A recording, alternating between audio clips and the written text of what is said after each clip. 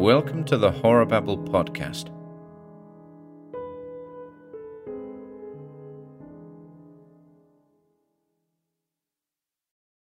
An Evening's Entertainment by M.R. James.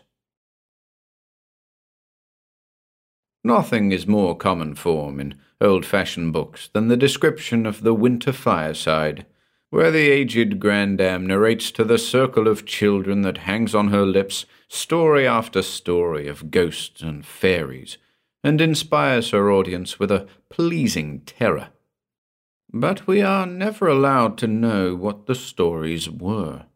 We hear, indeed, of sheeted spectres with saucer eyes, and, still more intriguing, of rawhead and bloody bones, an expression which the Oxford Dictionary traces back to 1550, but the context of these striking images eludes us.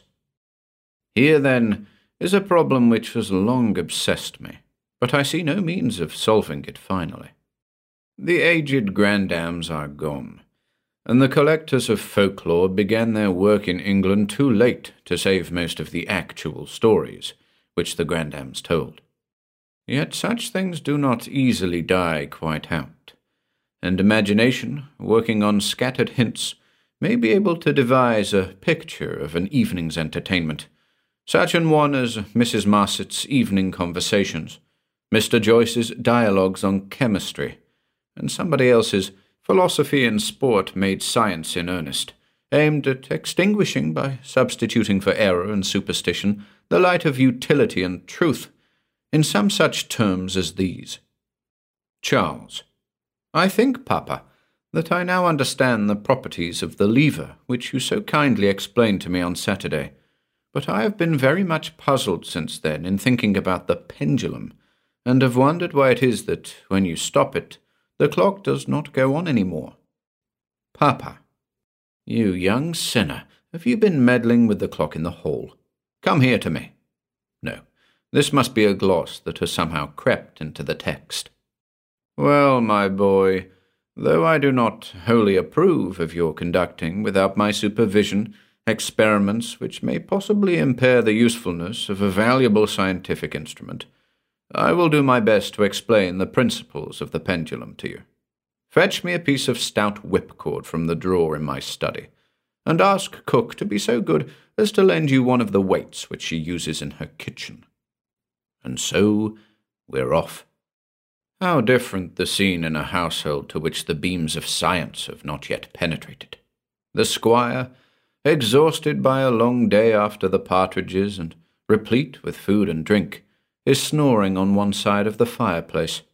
His old mother sits opposite to him knitting, and the children, Charles and Lucy, not Harry and Lucy, they would never have stood it, are gathered about her knee. Grandmother. Now, my dears, you must be very good and quiet, or you'll wake your father, and you know what'll happen then. Charles. Yes, I know. He'll be woundy cross-tempered and send us off to bed. Grandmother. Stops knitting and speaks with severity. What's that? Fie upon you, Charles.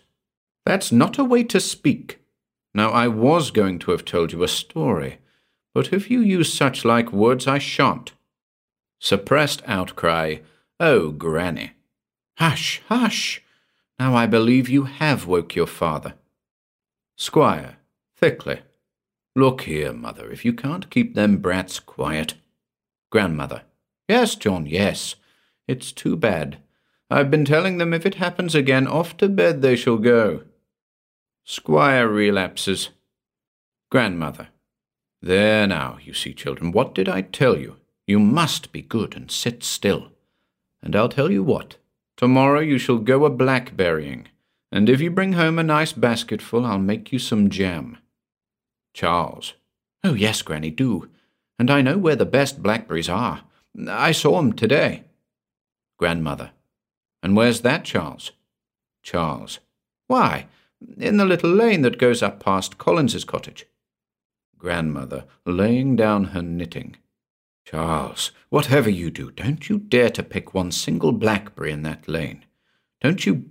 No? But there, how should you? What was I thinking of? Well, anyway, You mind what I say? Charles and Lucy. But why, Granny? Why shouldn't we pick 'em there? Grandmother. Hush, hush. Oh, very well then, I'll tell you all about it. Only you mustn't interrupt.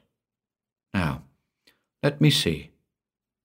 When I was quite a little girl, that lane had a bad name, though it seems people don't remember about it now.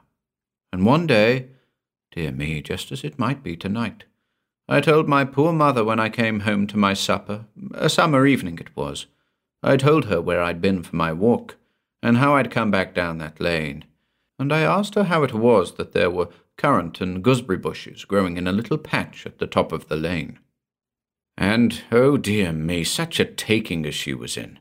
She shook me and she slapped me, and says she, "You naughty, naughty child, haven't I forbid you 20 times over to set foot in that lane? And here you go dawdling down it at night time," and so forth. And when she'd finished, I was almost too much taken aback to say anything. But I did make her believe that was the first I'd ever heard of it, and that was no more than the truth. And then, to be sure, she was sorry she'd been so short with me, and to make up, she told me the whole story after my supper. And since then I've often heard the same from the old people in the place, and had my own reasons, besides, for thinking there was something in it. Now, up at the far end of that lane, let me see, is it on the right or the left-hand side as you go up? The left-hand side. You'll find a little patch of bushes and rough ground in the field, and something like a broken old hedge roundabout, and you'll notice there's some old gooseberry and currant bushes growing among it, or there used to be, for it's years now since I've been up that way.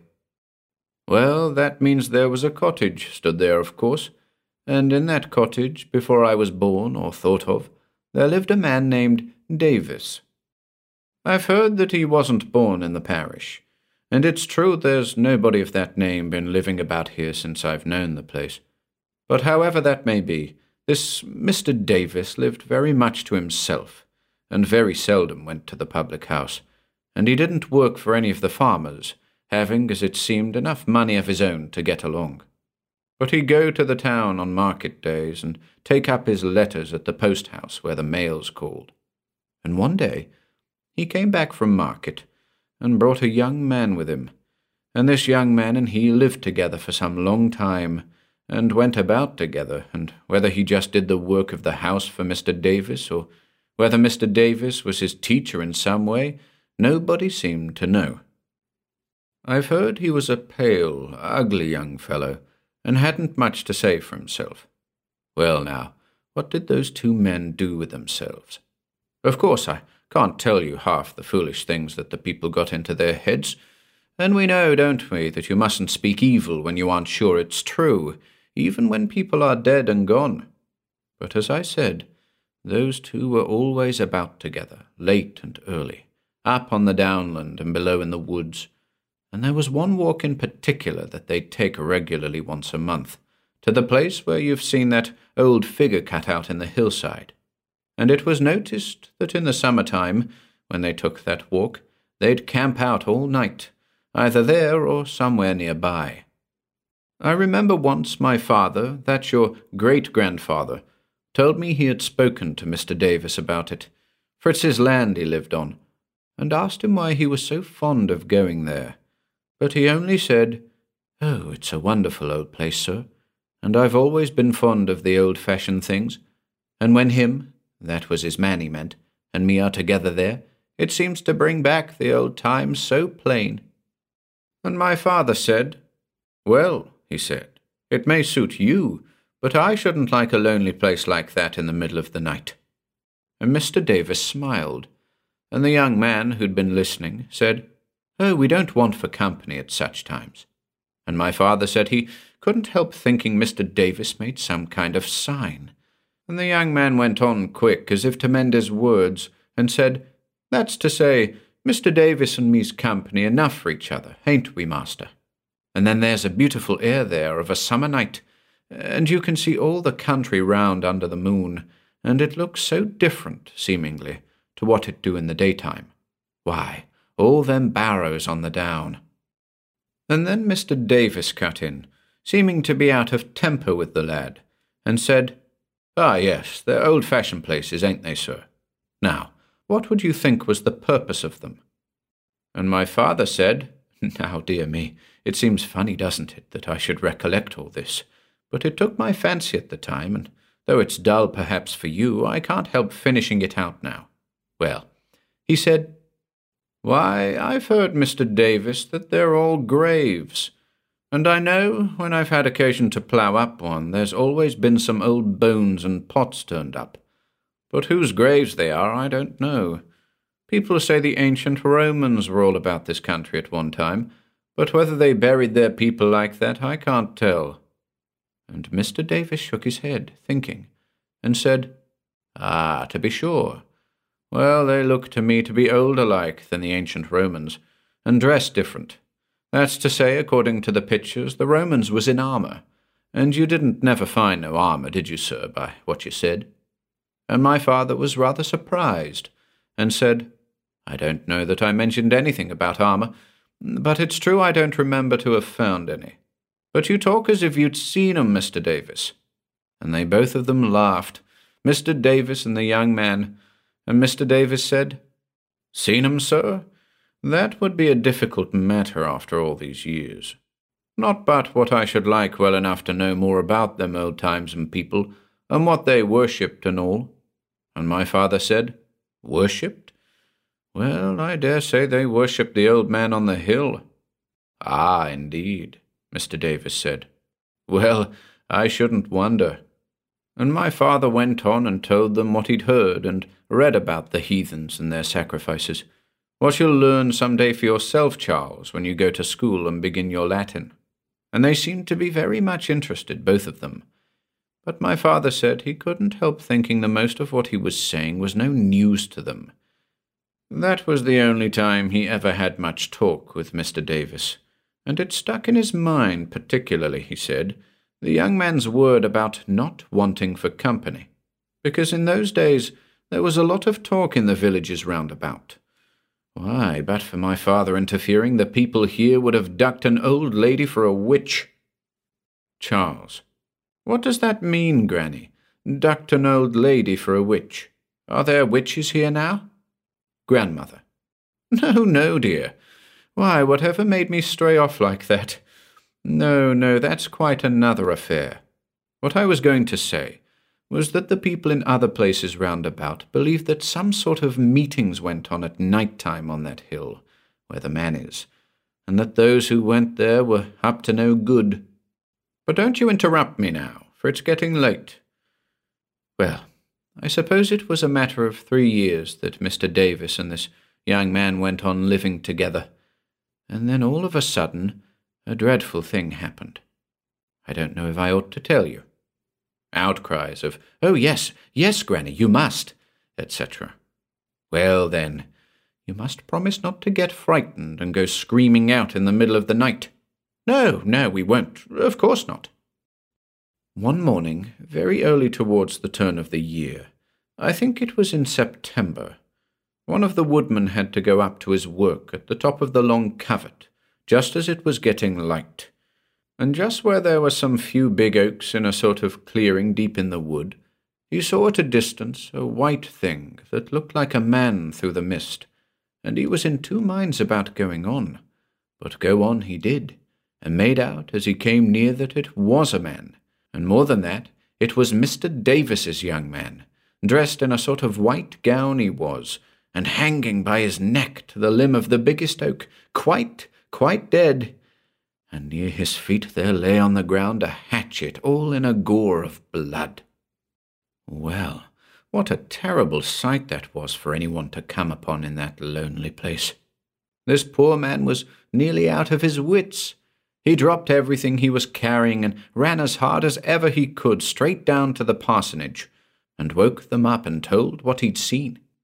And old Mr. White, who was the parson then, sent him off to get 2 or 3 of the best men, the blacksmith and the churchwardens and what not, while he dressed himself, and all of them went up to this dreadful place with a horse to lay the poor body on and take it to the house. When they got there, Everything was just as the woodman had said, but it was a terrible shock to them all to see how the corpse was dressed, especially to old Mr. White, for it seemed to him to be like a mockery of the church surplice that was on it, only, he told my father, not the same in the fashion of it.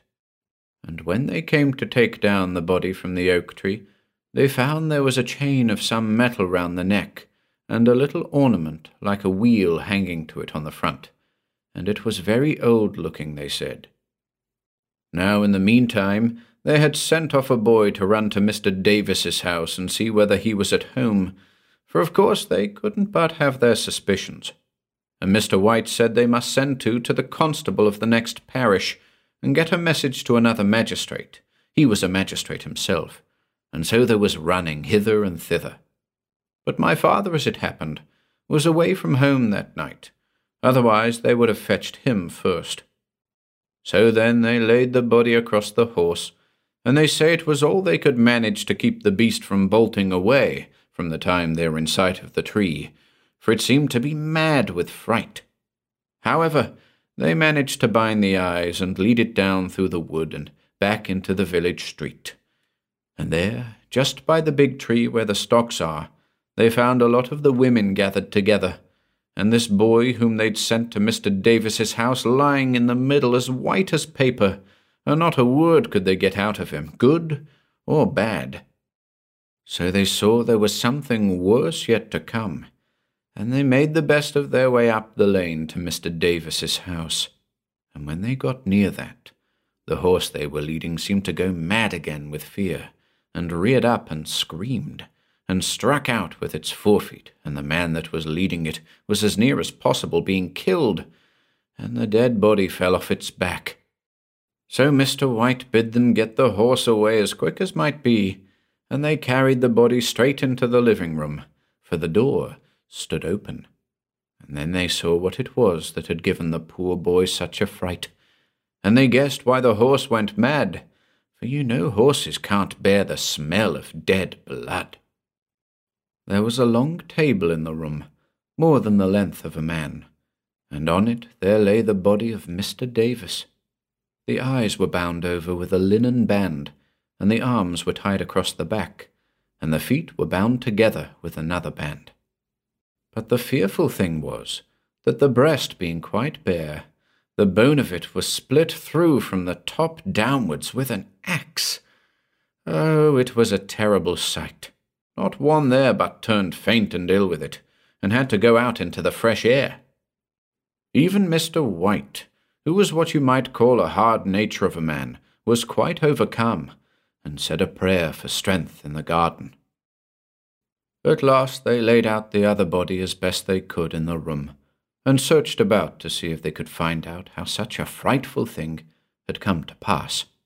And in the cupboards they found a quantity of herbs and jars with liquors, and it came out, when people that understood such matters had looked into it, that some of these liquors were drinks to put a person asleep. And they had little doubt that that wicked young man had put some of this into Mr. Davis's drink, and then used him as he did, and after that the sense of his sin had come upon him, and he had cast himself away. Well, now, you couldn't understand all the law business that had to be done by the coroner and the magistrates, but there was a great coming and going of people over it for the next day or two, and then the people of the parish got together and agreed that they couldn't bear the thought of these two being buried in the churchyard alongside of Christian people. For I must tell you there were papers and writings found in the drawers and cupboards that Mr. White and some other clergymen looked into, and they put their names to a paper that said these men were guilty, by their own allowing, of the dreadful sin of idolatry, and they feared there were some in the neighbouring places that were not free from that wickedness, and called upon them to repent, lest the same fearful thing that was to come to these men should befall them also. And then they burnt those writings. So then, Mr. White was of the same mind as the parishioners, and late one evening 12 men that were chosen went with him to that evil house, and with them they took 2 biers made very roughly for the purpose, and 2 pieces of black cloth, and down at the crossroad, where you take the turn for Bascombe and Wilcombe, there were other men waiting with torches, and a pit dug, and a great crowd of people gathered together from all round about.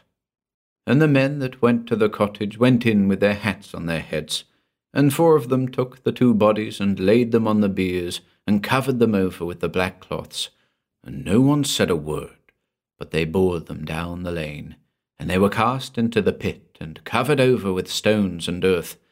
And then Mr. White spoke to the people that were gathered together. My father was there, for he had come back when he heard the news, and he said he never should forget the strangeness of the sight, with the torches burning and those 2 black things huddled together in the pit, and not a sound from any of the people, except it might be a child or a woman whimpering with the fright. And so, when Mr. White had finished speaking, they all turned away and left them lying there. They say horses don't like the spot even now, and I've heard there was something of a mist or a light hung about for a long time after, but I don't know the truth of that. But this I do know, that next day my father's business took him past the opening of the lane, and he saw 3 or 4 little knots of people standing at different places along it, seemingly in a state of mind about something.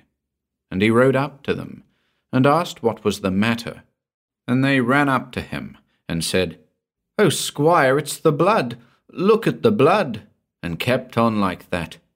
So he got off his horse, and they showed him, and there, in 4 places I think it was, he saw great patches in the road of blood, but he could hardly see it was blood, for almost every spot of it was covered with great black flies that never changed their place or moved, and that blood was what had fallen out of Mr. Davis's body as they bore it down the lane. Well, my father couldn't bear to do more than just take in the nasty sight, so as to be sure of it, and then he said to one of those men that was there, "Do you make haste and fetch a basket, or a barrow full of clean earth out of the churchyard, and spread it over these places, and I'll wait here till you come back." And very soon he came back, and the old man that was sexton with him, with a shovel and the earth in a hand-barrow, and they set it down at the first of the places, and made ready to cast the earth upon it. And as soon as ever they did that, what do you think? The flies that were on it rose up in the air in a kind of a solid cloud, and moved off up the lane towards the house, and the sexton, he was parish clerk as well, stopped and looked at them and said to my father, "Lord of flies, sir," and no more would he say. And just the same it was at the other places, every one of them. Charles: But what did he mean, Granny? Grandmother: Well, dear, you remember to ask Mr. Lucas when you go to him for your lesson tomorrow. I can't stop now to talk about it. It's long past bedtime for you already. The next thing was, my father made up his mind no one was going to live in that cottage again, or yet use any of the things that were in it. So, though it was one of the best in the place, he sent round word to the people that it was to be done away with, and anyone that wished could bring a faggot to the burning of it. And that's what was done. They built a pile of wood in the living room, and loosened the thatch so as the fire could take a good hold, and then set it alight. And as there was no brick, only the chimney stack and the oven, it wasn't long before it was all gone. I seem to remember seeing the chimney when I was a little girl, but that fell down of itself at last. Now, this that I've got to is the last bit of all. You may be sure that for a long time the people said Mr. Davis and that young man were seen about, the one of them in the wood and both of them where the house had been, or passing together down the lane, particularly in the spring of the year and at autumn time. I can't speak to that, though if we were sure there are such things as ghosts, it would seem likely that people like that wouldn't rest quiet. But I can tell you this, that one evening in the month of March, just before your grandfather and I were married, we'd been taking a long walk in the woods together and picking flowers and talking as young people will that are courting, and so much taken up with each other that we never took any particular notice where we were going. And on a sudden I cried out, and your grandfather asked what was the matter. The matter was that I'd felt a sharp prick on the back of my hand, and I snatched it to me and saw a black thing on it, and struck it with the other hand and killed it. And I showed it him, and he was a man who took notice of all such things, and he said, 'Well, I've never seen aught like that fly before.' And though to my own eye it didn't seem very much out of the common, I've no doubt he was right. And then we looked about us, and lo and behold, if we weren't in the very lane just in front of the place where that house had stood, and, as they told me after, just where the men set down the biers a minute when they bore them out of the garden gate. You may be sure we made haste away from there. At least I made your grandfather come away quick, for I was wholly upset at finding myself there, but he would have lingered about out of curiosity if I'd have let him. Whether there was anything about there more than we could see, I shall never be sure. Perhaps it was partly the venom of that horrid fly's bite that was working in me that made me feel so strange. For, dear me, how that poor arm and hand of mine did swell up, to be sure. I'm afraid to tell you how large it was round, and the pain of it, too.